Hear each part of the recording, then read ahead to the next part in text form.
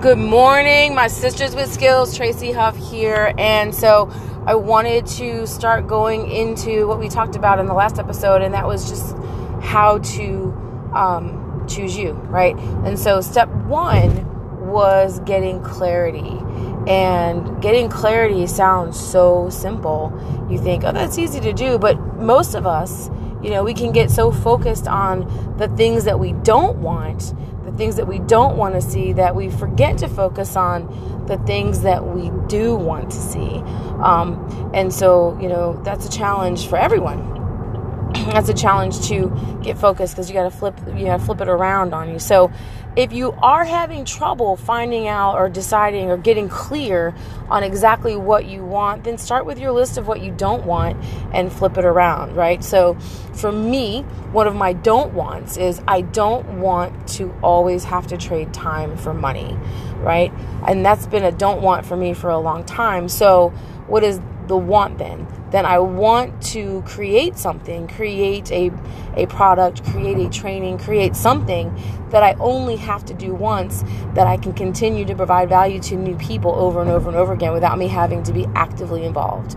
The other way for me to not have to trade time for money is to really beef up my instructor training program and get my instructors more confident and comfortable taking over some classes for me, and then me, being okay with letting them teach classes without me, because that's a struggle on a different level for me.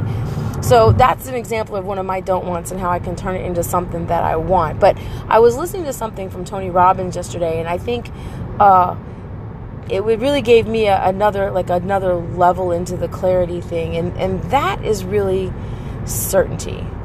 I started a course with Tony Robbins and Dean Graziosi and Russell Brunson, and part of it we get to be in this closed Facebook group, and it was so exciting because Tony Robbins was going to go live in the group last night from Fiji, and it was like, woohoo! And he always does it at times that are like so convenient for me, which is 9:00 at night my time or later.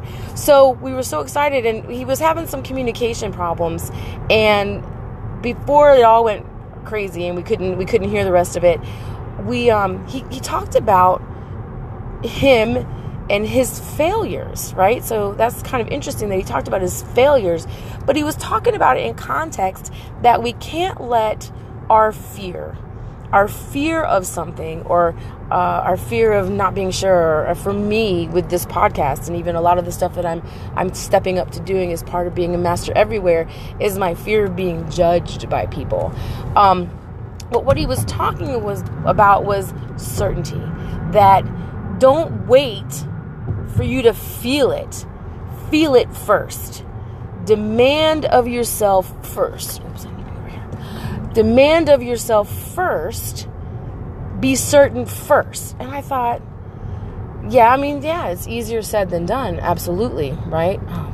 It's easier said than done. But what is the best way to feel certainty? I mean, everybody has a little different perspective on that, right? For me, part of the way to feel certain is to remind myself of past successes. So, past successes, and for me, one of the biggest things is when I decided to really, really, really launch my Pee-wee program. When I decided to launch my Pee-wee program, my Pee-wee program and the martial arts school is, we started teaching 2 and 3-year-olds, right? And most martial arts schools aren't going to start till 4 or 5, but I saw that as an opportunity. But boy, was I scared about it, because, you've got a toddler, right? And you've got someone's child right there with you. So, I don't want to screw it up. You don't want to screw it up. You don't want to make them feel less than. You don't want to make the parent feel like they're a bad parent. So when I first took it on, I researched. But I decided, because at that time at my current location, we had only one small mat, and we could only fit so many bodies on that mat at the same time. I was only one instructor, so my plan was to fit as many little people on that mat as I possibly could. So taking that on scared the bejesus out of me. And I can't even tell you how much I would stress over those lesson plans. But now I could have a class full of 20 of that age group and still enjoy myself and have a great time. So I have to reach back sometimes to like those moments to help me in this moment, if that makes sense. So the one way how it ties all back to certainty is this. So now I am certain that with the right preparation and with the focus, that I can get myself to the level that I want to get to, because I've done it before. So I've done it personally as a black belt, personally as a master, but also as an instructor, also as a business person. So that's kind of how certainty ties in. Now, the other way that I tap into my certainty is music. Hello.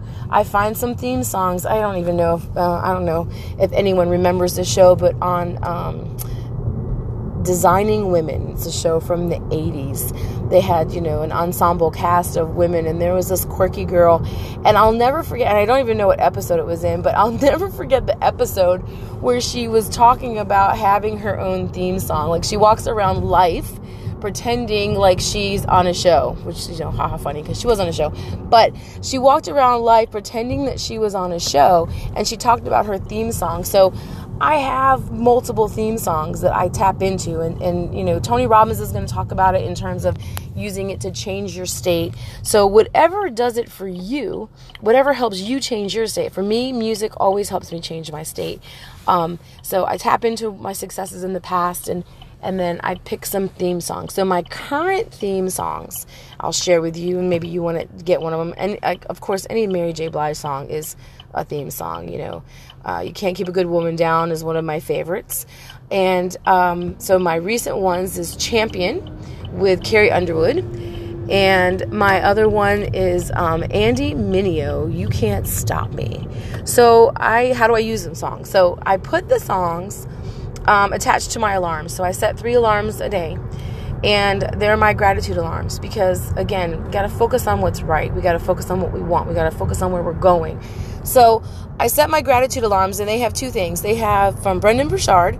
He talks about defining yourself with 3 words and reminding yourself throughout the day, are you being those 3 words? So my 3 words are gratitude, persistence, and patience. And then along with those alarms, I always set my goal, what I want to achieve. And it's in the form of a question, so that I can stop in that one moment, just, 20 seconds, 30 seconds, whatever it is, and just focus for that little bit on it. And then, of course, I attach one of my theme songs to the alarm. So, sometimes, people think it's weird, but, what's cool is I've got my grandbabies. They know when they're around me and my song goes off, they are asking me, Mimi, what are we grateful for today? Which is pretty cool. And so it's, me teaching them at 3 and 4, Nico's 3 right now, and Aiden at 9, take a pause, look around you, see what's great in your life. So, clarity and certainty. Those are my 2 takeaways, and that's what I'm working on for myself this week. I am not opposed to talking to myself in my car and writing my statements down. And the great thing about my Andy Mineo song is I like to put some emotion behind it. So the Andy Mineo song, the hook is what got me, and he yells out, "You can't stop me." So that's what I do in the middle of the day. You can't stop me. So that's my take.